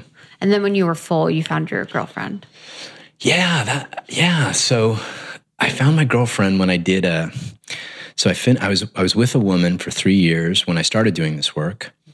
And I did the thing that I just told you about. Like I found a way to push her away. Like she was crazy about me, and I found a way to push her away and then hate her for it. And we broke up, and then I actually cheated on her because that was the way that I would deal with those emotions, because I didn't know how to deal with that pain. So I cheated on her. And then when I told her, you know, she was like, fuck you, I don't want to ever talk to you again. And that relationship broke up. And this was after doing this work for 3 years and still kind of being unconscious. And so I went to a guy who was coaching me at the time, and I said, you know what, fuck it. Like I'm going to get a harem. Like I know what to do. You know, like I'm going for a harem, man. And I know what I'm doing now. And you know, enough of this monogamy shit. And he said, no, you're not. You're going to completely disengage from the feminine for a year. And you're going to take a year and just be by yourself and not date, not practice, not flirt, not, you know, try to get a woman's attention. And so I spent 9 months literally kind of going to work, coming home, being with my daughter, like being with other men. And it was the most excruciating and beautiful almost year that I spent. And about 7 months into it, I ended up at Burning Man, which is not the place to go when you're on a feminine cleanse. And I was so, I was so lonely. Was it just you? No, I went with friends, Okay, but it was like, it took about 6 months for me to feel the loneliness that I'd been avoiding my whole life. Wow. And by not dating for a long period of time and not trying to fill the void with women, I was alone, and I had to get down with myself and figure out who I was, and I had to get fine with who I was. And who I was needy sometimes, who I was jealous, who I was, and I had to craft a whole new relationship with myself. And at the end of that 9 months, you know, I mean, Burning Man, I was just out there crying in the desert, you know, every morning. As you do. As I do. It was just like snot flying. Is it your goggles? You're like, oh God. No, holding back, like, you know, snot with sand. And like sparkles. It was in my white pimp tuxedo. And at the end of that, I just started to realize, like, I didn't need a woman. Like I got totally whole and complete by myself. And right about that time, I walked into a yoga class, and this woman was teaching it. And at Burning Man? No, this was after I got back. Okay. A couple months after. And I walked up to her and I was like, wow, you're spectacular. Like, what's going on with you? And it was like, I didn't plan to do that. And we've been dating ever since. Wow. Yeah. Yeah. Her name is Guru Jagat. You probably, Luke's, you probably know her. Yes. Yeah. At Rama. Yeah. Yeah. It's beautiful. Oh my God, that's amazing. Yeah. Yeah. Wow. I've taken her classes before. Yeah. She rocks. She does rock. She rocks. She totally rocks. Yeah. Damn, we need to get her on. Yeah. She rocks. Yeah. She's fantastic. Oh, that's so cool. So you do Kundalini? Yeah. Do you feel like it's helped you with sexual energy and stuff? Do you feel like it's like a really? I see. She gets mad at me for saying this, but I believe it. Kundalini is a masculine practice. Oh, really? Why? Yeah, it's angles, right? There's angles, and it's like there's some move. Some I completely agree. Yeah, some of the kriyas are, but you got to think this was created by men for men for thousands of years. It's just Vinyasa recently. is flow. Kundalini Vinyasa is flow. not. Yeah, and Vinyasa has. And I love Kundalini to help. Like, so for example, if I have a client who's so feminine that she can't stay on the planet. Like she's just so feminine that she can't even, she has no ground. I would send her to Kundalini to kind of help ground herself, right? But if it's most women who have a pretty balanced masculine and feminine, if they're going to do Kundalini, great, but do a feminine practice with it. And, she's had to do this a lot, which is why one of the reasons why she started Immense Grace, because it's kind of a complement to that. And she brings a lot of women's work into Is there a it. book called Immense Grace too? No, it's called, Oh shit! oh man, Damn. I'm so fucked. Oh shit, dude! yeah. We won't tell her. We won't tell her. Yeah. It's called that. It'll come to me right after I walk out the door. I'll come busting in going, it's this. Yeah, be like, oh. Yeah. Like the next day. Yeah. Damn, that's amazing. That's crazy. Yeah. So I had to be by myself for a year, and women. I've led a few women through that practice, and I think everybody should do it. Yeah. You know what I mean? Like no Isn't dating. Luke doing it? Yeah, he's doing 9 months. He was now. talking about it on the pod. 9 months. That's right, Luke. Well, I told him. Yeah. I was like, I know. yeah, I did. I had a feeling Love you were. him. He gave- listens to everyone. I gave him that practice, and he came up to me at New Year's. We were at Kundalini. He came up to me, and he's like, "I feel so great. Like I don't even want to date." He goes, I want to keep going. yeah, he said he's like, I'm and I almost there. I'm bet gonna keep women are going. just like, "Who's that dude?" Like, you know what I mean? Like Literally. he's We Literally. get emails about it. Yeah. Yes, people said that they're like, he's hot. Yeah. Well, we had some that connected, felt his like energy, and Yeah. we're like, "Who is he?" And we're like, "He's not dating right Well, now." he's a guy. The reason why that's so sexy is because he's faced death. Right? Like to be alone and to be like, that's facing death and to face your own demons and to face your own shadow and to face all that stuff. It's like death training. And when you come out of that, there's a sense of like, well, fuck, I don't need a woman. Like I'd like a good woman, but I don't need it. And that is attractive. I've heard.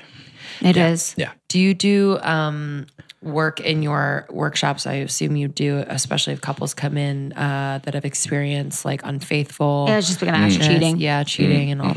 Yeah. Yeah. How do you navigate that? Yeah. What is like? Well, we icebreaker. try not to let the workshop, we try not to deal with it so much in the workshop, but one-on-one, like the couple- one-on-one. Yeah, Yeah. one-on-one, I deal with it. And what Yeah. I do is I set up a container where she gets to talk about how much pain it caused her. And then he listens and says, that makes sense. And then practices empathizing with the impact. So like I can imagine that you felt unloved. I can imagine you maybe felt like you weren't beautiful. I can imagine that. And I have him really get in touch with the impact of, it could be, abusive words, right? It doesn't have to be cheating, but just to get in touch with or neglect, like how that impacted her body, right? And how it maybe she lost sleep, or maybe she took it out on the kids, or maybe, and the more that he can empathize with her and really feel how much pain it caused her, the more it heals her. And I've seen it do miraculous things in relationship and really just turn everything around. Is there work on the other end where it's her understanding why, or vice versa? Yeah. Understanding Why he cheated? Yeah, why are he or she cheated? Yeah. Well, if a man cheats, it's because he's not getting some energy that he craves, like an ingredient, he's not getting a nutrient that he needs. And if a woman, or he's just kind of fucked up and addictive, and has an addictive nature, or that kind of thing. If a woman cheats, it's because she's not feeling penetrated. She's not feeling led into a deeper place in her heart. And so she'll like start to look for men who might be able to do that. And same thing, somebody asked me, I was on Sex with Emily. Yeah, I'm going to do a few more of those, but yeah, she's great. But we were talking about ghosting. Like, why do you get ghosted? Like, that's a big question. Yeah. So the reason you get ghosted if you're a man is because you didn't lead her into a deeper experience of her heart. Like, you didn't liberate something in her that didn't even know she wanted. Like, she wanted to be teased a certain way, or she wanted to be led a certain way, or she wanted to be looked at a certain way, or and you were nice. And you did like the things that you were taught to do. And she's like, oh, like that's pretty fucking mediocre. And so she'll ghost you. And if you're a woman, more often than not, you emasculated him in some way, right? Or you gave what we talked about at the beginning, like you gave so much energy that he was like, oh, I get not that much energy. Like that's just But that emasculates them, right? If you give them too much energy? I don't know if it emasculates them, but they have it's literally like it's like a, what do you call it? It's like a survival mechanism that goes off in the man's brain. Yeah. Like, if I go with this woman and she's this much unmodulated energy, I won't be able to do a fucking thing. I won't be able to kill the tiger. And he doesn't really know that. Totally. And, or she hasn't gifted him with an energy that made him feel alive. Like, we want to feel some flow of energy through you that makes us happy to be alive. And either she was locked down, like you talked about, like she was just locked down. And he's like, well, this isn't inspiring. Like, fuck, why would I do that? So you didn't inspire him in some way. I mean, even if you are a lot, but there's something in the date where you inspire him, like he feels like the pleasure we talked about, or he feels that, he'll ignore the rest of it because feeling that pleasure. I mean, fuck, men will kill other men. Men will build the Taj Mahal. I mean, this has been going on for millennia. Men will, fuck up their presidencies. Like, men will do anything to feel the exact flavor of sexual energy that makes them feel alive. Damn. Yeah. We'll sell our fucking souls for that. Wow. Yeah. Literally. Yeah. Not that you should use it that way, but It's currency. It's totally currency. So yeah, you're right. Yeah. Energy, like that kind of feminine energy is a currency, and presence is a currency, right? So for the masculine, presence is a currency that the feminine body recognizes as valuable. Pleasure and yearning is a currency that the masculine nervous system realizes is valuable. Wow. I remember there was a woman who I went on a date a little while ago. It's before I started with Guru Jagat, and she said something like, "You want to know how we're doing?" On the date, she was like, "You want to know how we're doing?" And I was like, "Yeah, I want to know how we're doing." And she's like, "Well, like I'm loving this, but I'm not trusting this." And she was just really open about it and cool about it and just like giving me information, and I fucking loved it. Oh, yeah. Cool. Yeah. So I think interesting. It's funny that it like hit me at first. I was like, but you were conscious at that point though. Somewhat. I mean, I'm still, I mean, conscious men just know how fucked up they are. Right? I mean, that's just, so I fall into that category. But that's like a strong man to be like, kind of take that. But I think the directness men appreciate, right? They if there's a flavor to it, okay. Right? So there's a directness that is kind of cut, like feel the energy. Like, first of all, she was smiling when she said it. There was kind of a roundness and playfulness to it, and so my nervous system could metabolize that. If it was like, "Do you want to know how we're doing?" I would have been like, that's what I thought. I was like, ugh. I would have been like, fuck, okay. Yeah, totally. Let me go. I guess so. Change my shorts first. But there's, women, like one of the things I try to teach women to do is speak slower. Like just kind of. I noticed you speak slow. Mm-hmm. Yeah. But you're like, it's because you hang on the words. It's just like a presence.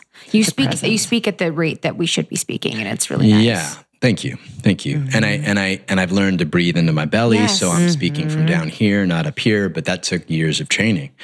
But for women, you got to think that breath is, or speech is breath modulated.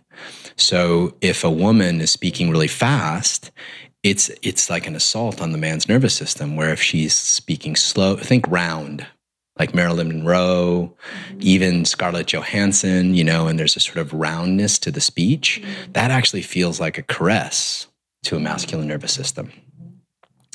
So a lot of this stuff is energetic and yogic. I mean, 90% of communication is nonverbal, as we know.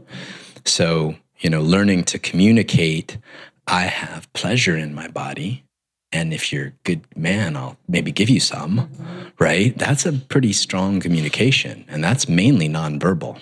Or I'm a deep woman, and I'm going to honor you. I'm going to honor your presence. I'm going to honor your purpose. That's a subtle communication that's not verbal. Last question from me. Porn. Yeah. What are your thoughts? Are goats involved? Yes, only. Is it goat porn? Only goat porn. Goat porn? I call it goat porn. If it's goat porn, we're good.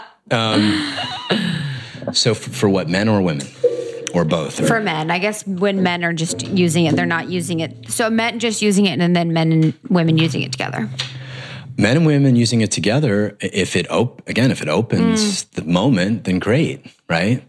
More often than not, it's not used artfully. And so, if we're paying attention, man, it's just about paying attention to what makes somebody open.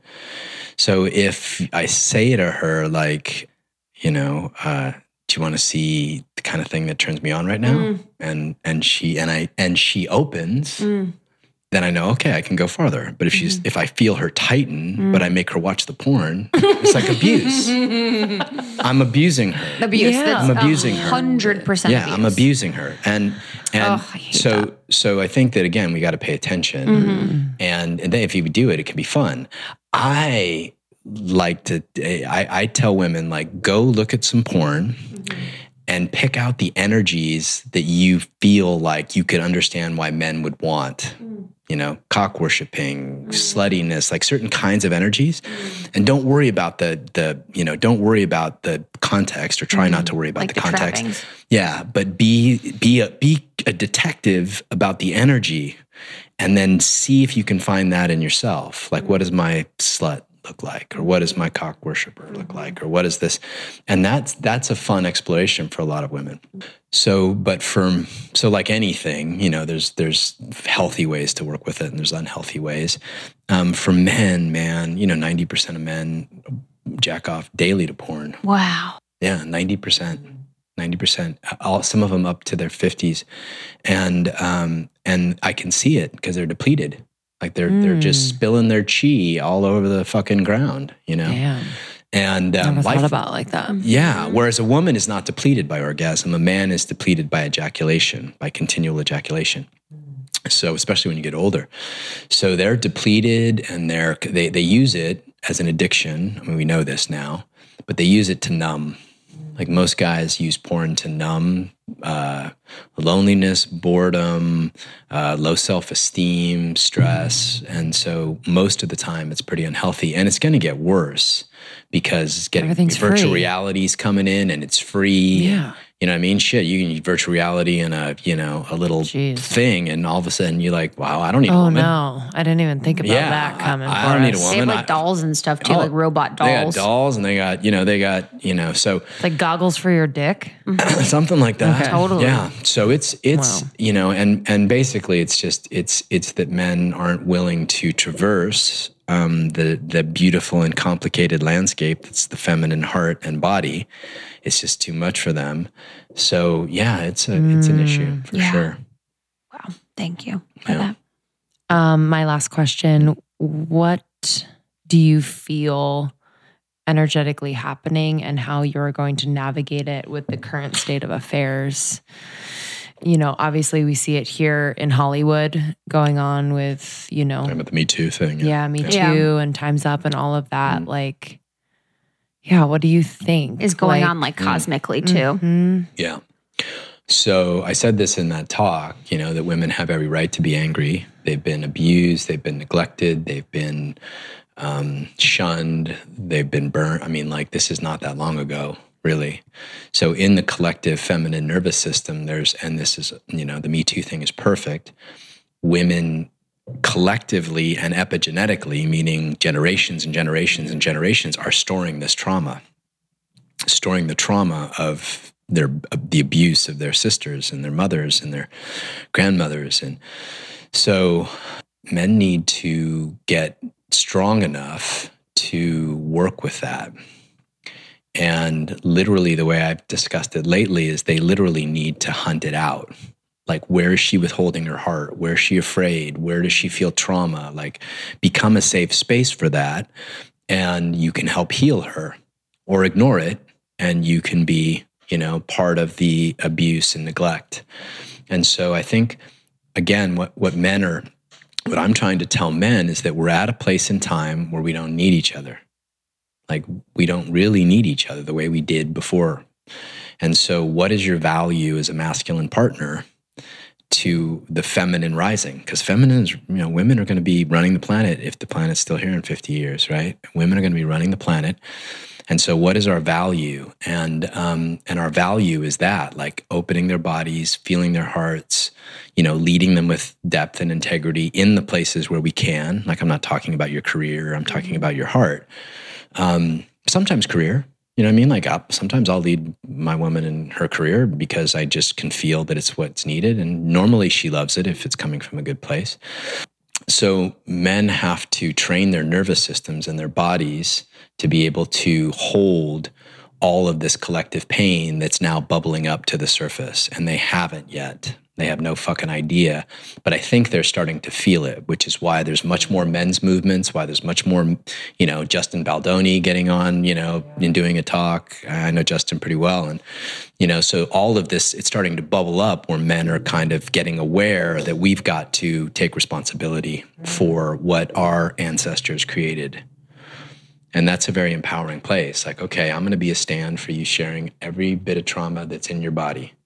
Right? Like, bring it. And so we do a lot of this in the workshops where we'll have the men, either create a ring where they hold the women and the women just let it out and the men just love on them. But yeah, men have to learn to train themselves to do that. Wow. Need more of this work. I want to be at one of your workshops. Yeah, I'm signing up. Come, yeah. Luke, I think Luke's going to come again. So. Okay, cool. Oh, I would love. I would do it with Luke and I would laugh. Any day. Where could people connect with you then? Tell us about your workshops. John Wineland, wine like you drink, land like you live on.com. It's got all my stuff on there. Great. Yeah. Great. We'll have everything in the show notes. John does amazing workshops for couples and then men as well. Yeah.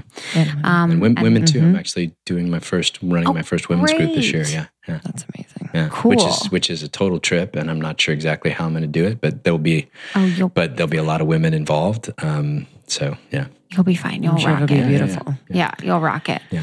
And in the show notes, you can find everything. Yeah, but this was like honestly amazing. You are so present. You brought such amazing answers. We are like, I am so excited for everyone to hear. This was better than we could have ever expected. We really appreciate it. Sure. Yeah, we really sure. honestly, Thank you for having me. Yeah. Amazing. I appreciate it.